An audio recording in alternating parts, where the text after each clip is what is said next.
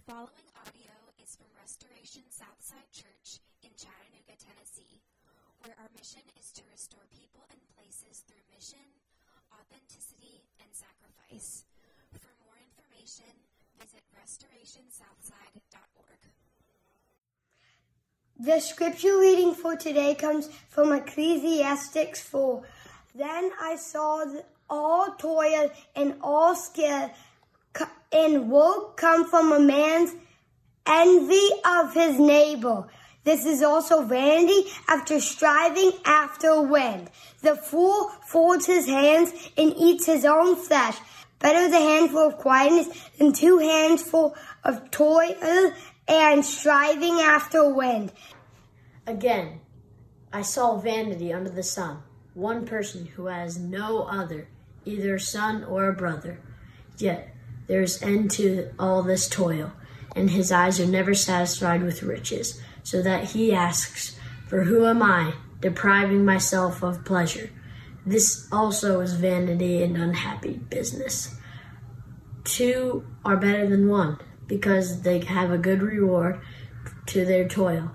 When they fall, one of them lifts up his fellow. But who to him who is alone when he falls, and he does not have another to lift him up? Again, if 2 lie together, they keep warm. But how can one keep warm alone? And though a man might prevail against one who is alone, 2 will withstand him. A 3-fold cord is not quickly broken. Better was a poor and wise youth than an old and foolish king, who no longer knew how to take advice, for he went from prison to the throne. Though his own kingdom he had been born poor. I saw all the living who move under the sun. Along with that, youth was to stand in the king's place. There was no end of all the people of whom he led. Yet those people come later will not rejoice in him. Surely this is vanity and striving after wind. Good morning, Restoration Southside. Welcome back. We're glad that you're here with us. We intend to be worshiping in person or some form of that very soon, and we'll keep you posted on the details. But for now, I just want to say thank you. I know it's not the same logging into a website and sitting on a couch, but I appreciate your persistence and perseverance with us, and I'm glad that we're in this together. Let me point you to Ecclesiastes 4, the second portion of it. As you can tell, we've been working through the different experiences that we look to find meaning in, and the author just keeps exposing those things, saying you ultimately can't find meaning on this side of glory, under the sun. You can't find meaning in money and in fame and in experiences and justice and relationships and lots of different things. And now we come to the point where he's going to expose that you can't ultimately find meaning in relationships. In this, he'll mean relationships to work, relationships to fame or notoriety, and relationships to people. But as we continue our study of Ecclesiastes and Ecclesiastes 4, would you join me in prayer and ask that God would bless our study of his word this morning? Let's pray. Lord, have mercy on me, a sinner. I thank you and I praise you that you speak to us honestly, and that the things that we would be distracted by, that would cause us to turn our eyes away from Jesus, you're kind to poke holes in them. I pray that you would help us to be thoughtful and wise in our study this morning as we explore Ecclesiastes 4. I pray that you'll fill it with the wisdom of the Holy Spirit. We need your presence. In Jesus' name that we pray. Amen. My son Knox was recently explaining to me why me as a pastor have the best job in the entire world. Knox said this: you get to stand up in front of people and speak to them. You get to have them all look at you. You get to talk. And Dad, you have so many fans.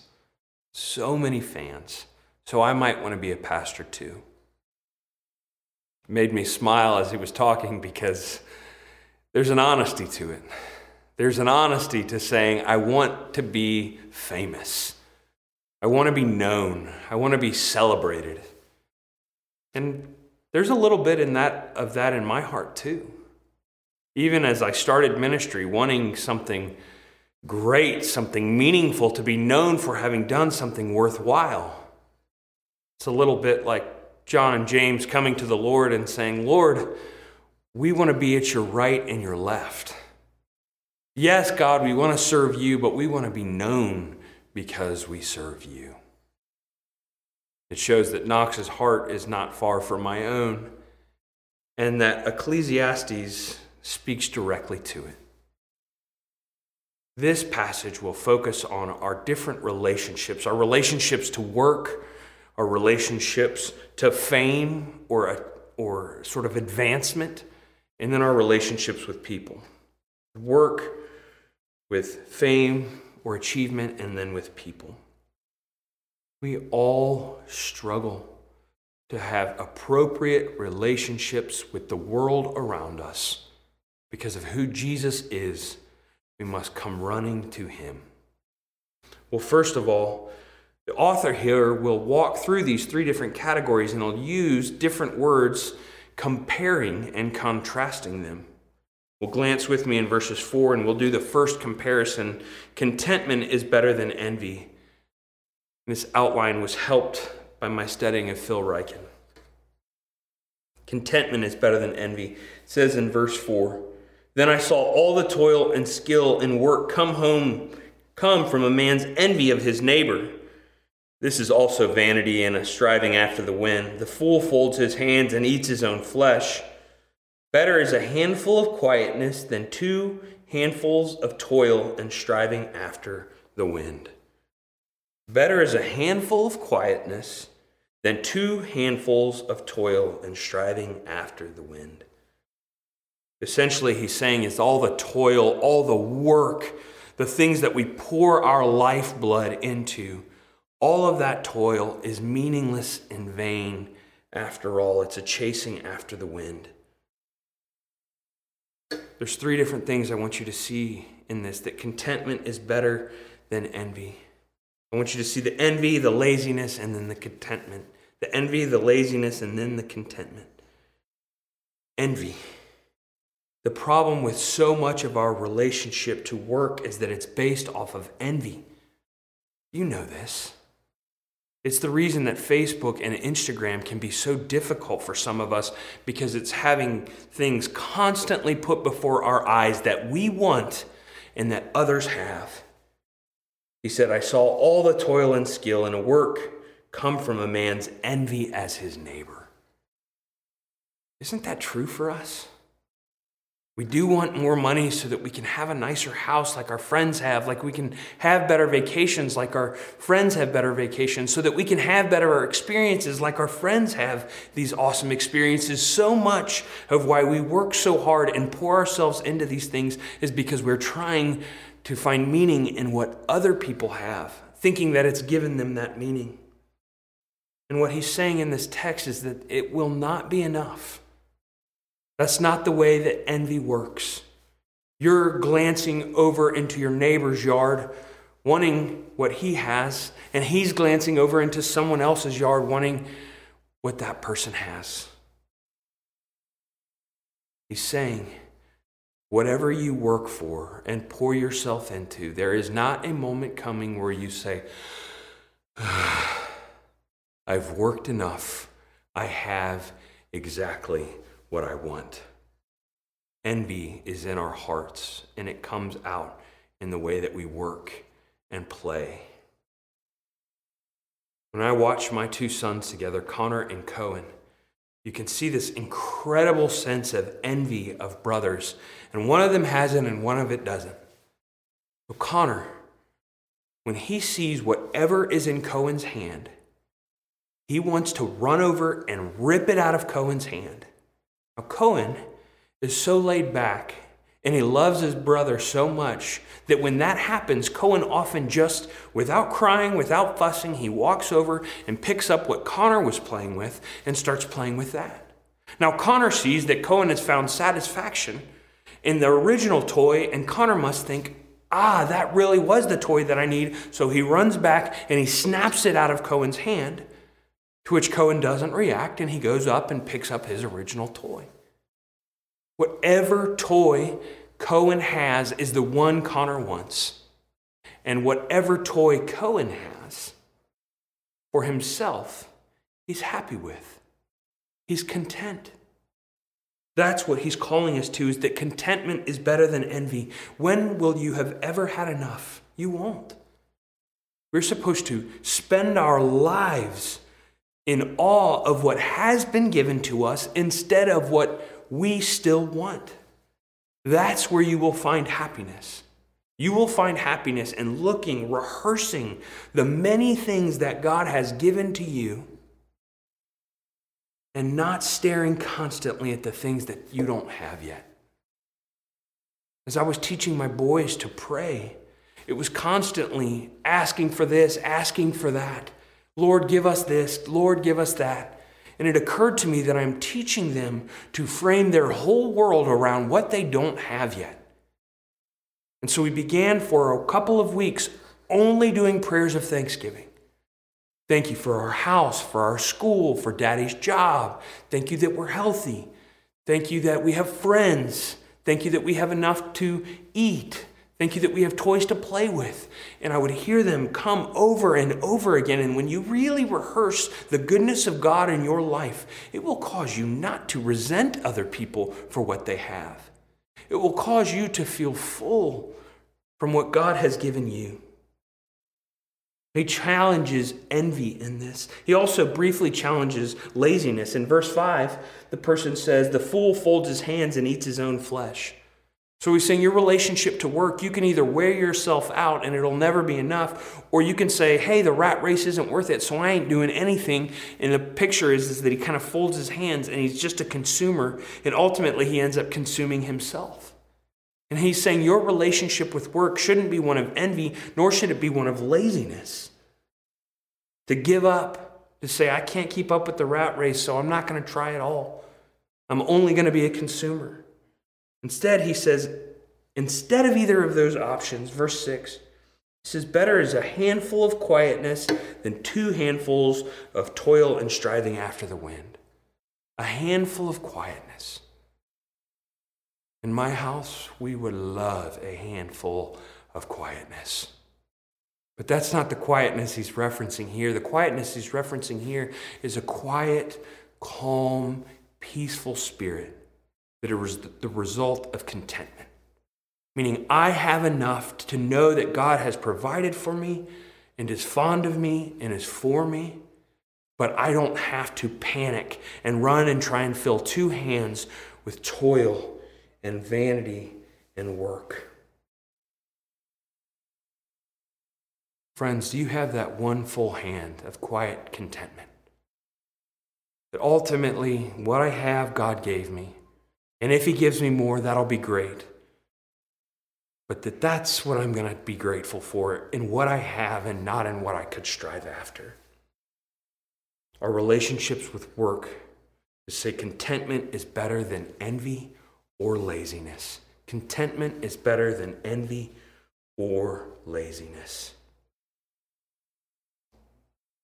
Your hands are full enough to be provided for, but free enough to trust.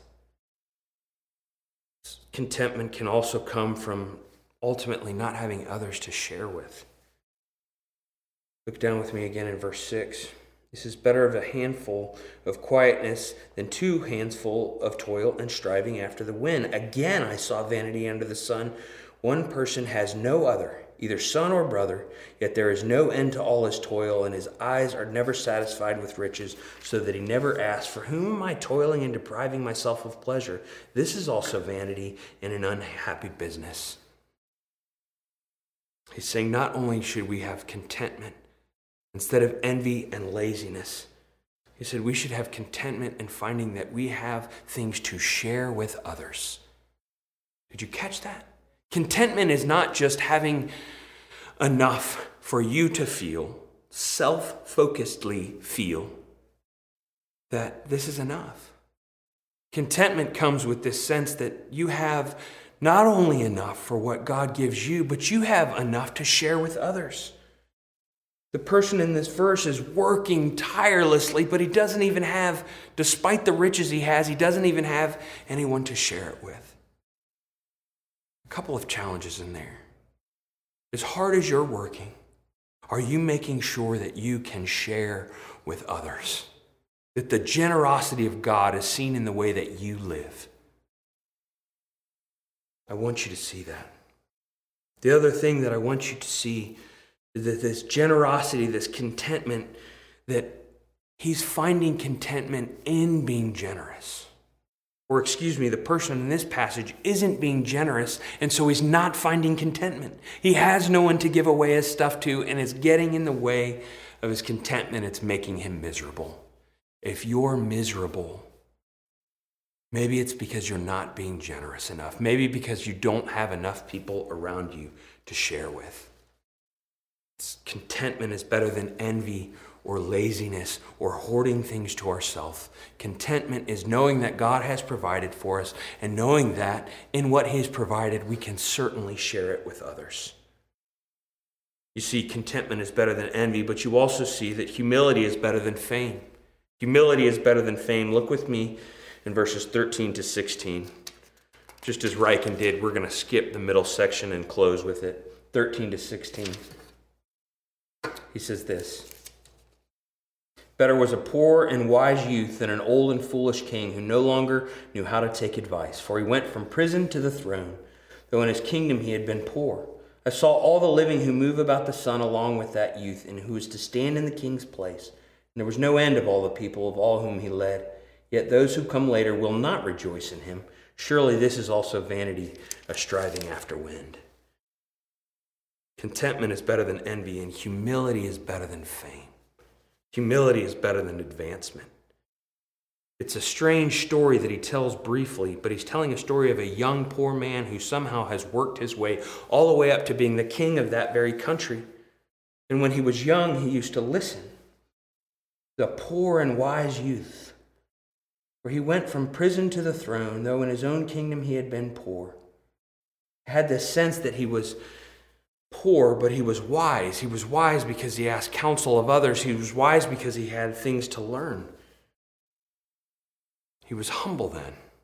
But then as he's gained power and gained fame, gained notoriety, he only keeps his own counsel. He only listens to the chamber of his own counsel. And it's vanity, a chasing after the wind. He's urging us that humility is better than fame and advancement. Humility is better than fame and advancement. Christian, are you still learning? There's this weird aspect to our faith that feels like you as a Christian will reach a certain point and then you've made it.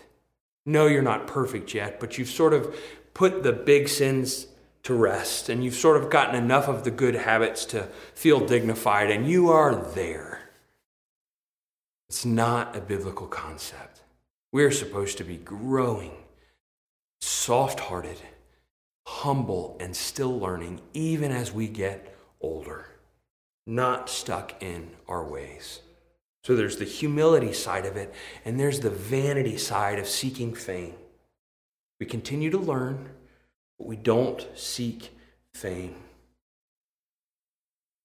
Here he says, "I saw all the living who move about under the sun, along with that youth who was to stand in the king's place. And there was no end of all the people, all of whom he led. Yet those who come later will not rejoice in him. Surely this is also vanity and a striving after the wind." He's saying he's made it from poverty all the way to being a king. And he has all of this power, and no one will remember him once he's gone. No one will remember him once he's gone. If we fill our mind with this idea of a namesake legacy, we need to be confronted with the reality that no one will remember us. No one will remember us.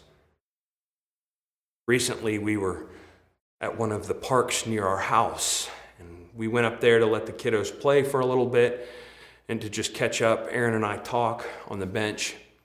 While the kids were playing, we had a new friend come over and greet us and introduce himself. And he had been living in the area for about a year. And during our conversation, he had overheard that I was a pastor. And during our conversation, I had overheard that he'd been attending Lookout Mountain Presbyterian Church. And he said that I've been going there for over a year. And I told him a little bit about our church plant and what we were doing. And he said, "Oh, that's so great. But before your church plant, where were you a pastor?" This is 6 months after I've stopped working at LMPC. 6 months. Someone's been worshiping for a year. And he didn't know that I had worked there. My heart sunk. I thought surely my fame, my name, my legacy would last more than 6 months. And I was crushed because I was way too focused on my legacy instead of the ongoing legacy of Jesus. Your legacy matters to individuals way more than it will to kingdoms. Your legacy matters to individuals way more than it will to kingdoms. You see, contentment is better than laziness or striving, toiling, envy. And you see, humility is better than kingdoms, better than fame, better than advancement, which will never be enough and no one will ever remember us. And then lastly, community is better than solitude. Community is better than solitude. Let's look verses 7 through 12. He says 7 through 12. He says, "Once again I saw vanity under the sun. One person has no other, either son or brother, yet there is no end to all his toil, and his eyes are never satisfied with riches, so that he never asks, 'For whom am I toiling and depriving myself of pleasure?' This is also vanity and unhappy business. Two are better than one, because if they have a good reward for their toil. If they fall, one will lift up his fellow. But woe to him who is alone when he falls and has not one another to lift him up. Again, if two lie together, they keep warm, but how can one keep warm alone? And though a man might prevail against one who is alone, two will not withstand him. A threefold cord is not quickly broken." Now, I want to be careful as we approach these verses, because these verses can feel like taking what is already difficult for someone and rubbing their nose in it. Two is better than one. I would imagine that for those who are older and maybe live in a nursing home or a residential facility, two is better than one is a difficult reminder. For those who have been single and long for a relationship, long to be married, this is a difficult reminder. And maybe those who struggle with same-sex attraction, maybe those who identify as gay but want to follow Jesus with their heart and fight their sin, maybe this is particularly difficult to hear that two is better than one. Those of you who have been crushed by loneliness, I want you to know there's comfort in this. And then you add COVID-19 to all of this, and all of us are struggling with some form of loneliness. And yet here he tells us that community is better than going it alone. Community is better than solitude. Well, first of all, it's better because you have no one to share your work with if you're on your own. Verse 9. Two are better than one because they have a good reward for their toil. What he's saying here is that you want to work. You want to join with others in your work. You don't want to do it alone. When our twins were born 2.5 years ago, it was the first time that with each early and in the middle of the night waking up from a baby screaming, that instead of Aaron taking care of all of it, of course I tried to help, but that Aaron brought me a screaming baby and I had to help that one because she was taking care of the other. Even though it was a hard season, she and I both look back on that with some tenderness. We were in it together. The work we were doing mattered. And in fact, it was important that we did it together because the burden would have been too much on either one of us alone. Don't go it alone with your work. with your mission in life. Work as a team. Include others. Don't be someone who keeps his own counsel, who doesn't humble himself or herself to the opinions of others. Work so that your result, the fruit, the reward of your toil will be better than if you had done it alone. That's why we partner with ministries. That's why we partner as Christians to encourage each other. It's because when we are together, it's better than when we are alone in our work. It's also better because if you fall alone, no one's there to share your fall. He says in 10, say not, why were Number 10, verse 10, he says, for if they fall, one will lift up his fellow, but woe to him who is alone, and when he falls, has not another to lift him up. This is true. You can't do it on your own. How are you getting near people because you can't do it on your own?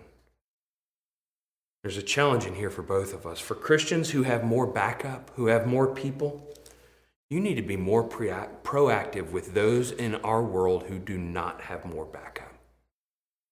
Yes, it's the responsibility of both, but those of us who are secure in the backup we have need to constantly find people who need more backup and make them a regular, weekly part of our life. But for those of you who don't have backup, who don't have things to share your fall with, I want to tell you this, and I say it gently. You can't just sit on the sidelines.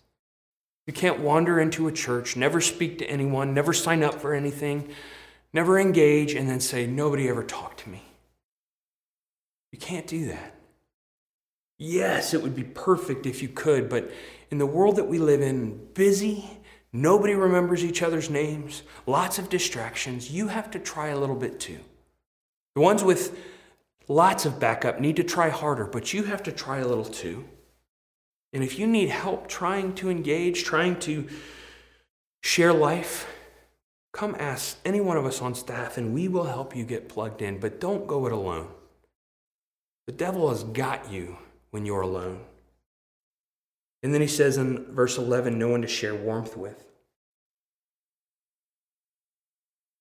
Again, if two lie together, they keep warm, but how can one keep warm alone? Now, it sounds like intimacy. It sounds like a sexual reference, but it's really a desert analogy where the temperatures are so hot during the day and so cold at night. It's sojourning. It's traveling with someone.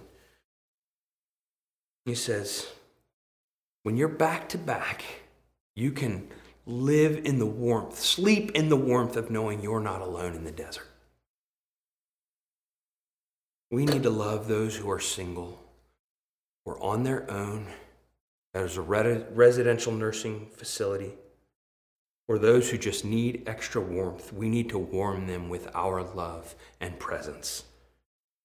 We need to love them so well that they can actually envision a life living single, because they know living single is not the same thing as living alone. Who in your life can you share warmth with? Who in your life needs backup? Move towards them. And then he says, no one to share battles with. This is verse 12. And though a man might prevail against one who is alone, two will withstand him. A threefold cord is not quickly broken. He says, when you're going to come get knocked over, you need backup. Who do you have to fight with you and for you? If it's you versus the devil at 11 o'clock at night, you've already lost. And I want to give one couple of quick particular applications here. One way that this applies to is those that are struggling with same-sex attraction or identify as gay, trying to follow Jesus. We as God's people have to practice radical community. How dare we call someone who struggles with that to a life of faithfulness, followed by the empty reality of loneliness? We have to be the kind of church that people could experience so much life and connection that though their loneliness isn't fixed, they will never bear their loneliness alone. And I want to encourage you too that struggle with same-sex attraction. I'm being careful here because I know it's scary. People often confess that struggle to me because I'm a pastor. I'm a safe place. One of the things I often ask throughout the course of my friendship with those that struggle is I say, how many people have you told and how have they reacted? And for the overwhelming majority of people in this generation, the first response of Christians is pretty good. Not perfect, of course, but it's humble and it's grace-oriented. Now, I'm not saying you could just trust anyone with that. But I am saying, you already know that you can't trust anyone with that. But I am saying that is there anyone in your life who you might be able to reach out to, who shows grace and maturity, who might be able to get near to you in that they would help you fight that battle?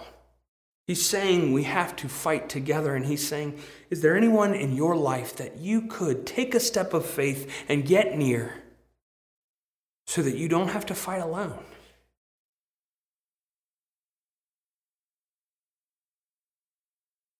I have a dear friend who recently shared with a couple at our church, not just me, but a couple at our church, I wasn't there, about his or her struggles with same-sex attraction. This was the couple's response.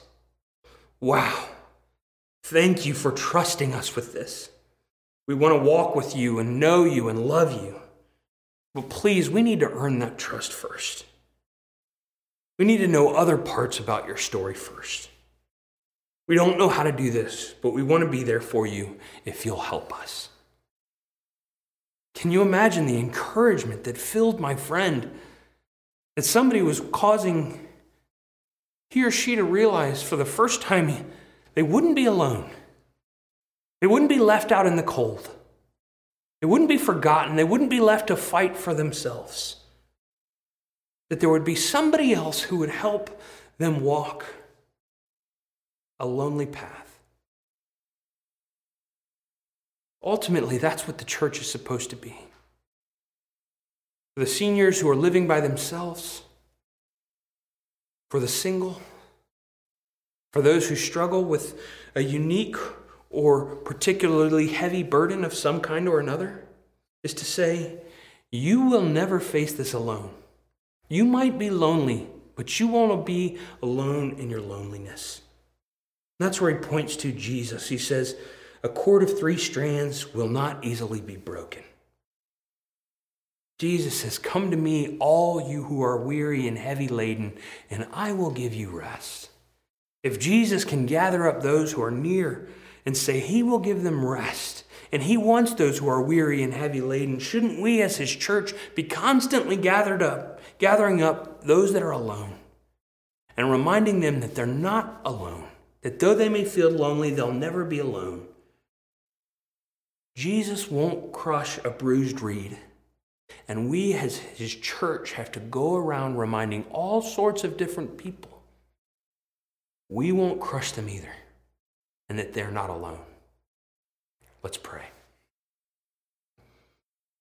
Father, we thank you and praise you for your word and your grace. Pour out your Holy Spirit now, minister to us, form us into the kind of church that you would have us be. A church that causes people to never feel alone. A church that causes people to realize that whether they're cold spiritually, whether they've been knocked down and attacked, whether they're just feeling aimless and alone, that they have a place with us, and that we're delighted to be that place. We thank you, Jesus, that you're that place for us, and that you came and got near us instead of stayed aloof in heaven. Help us to be like you. It's in Jesus' name we pray. Amen.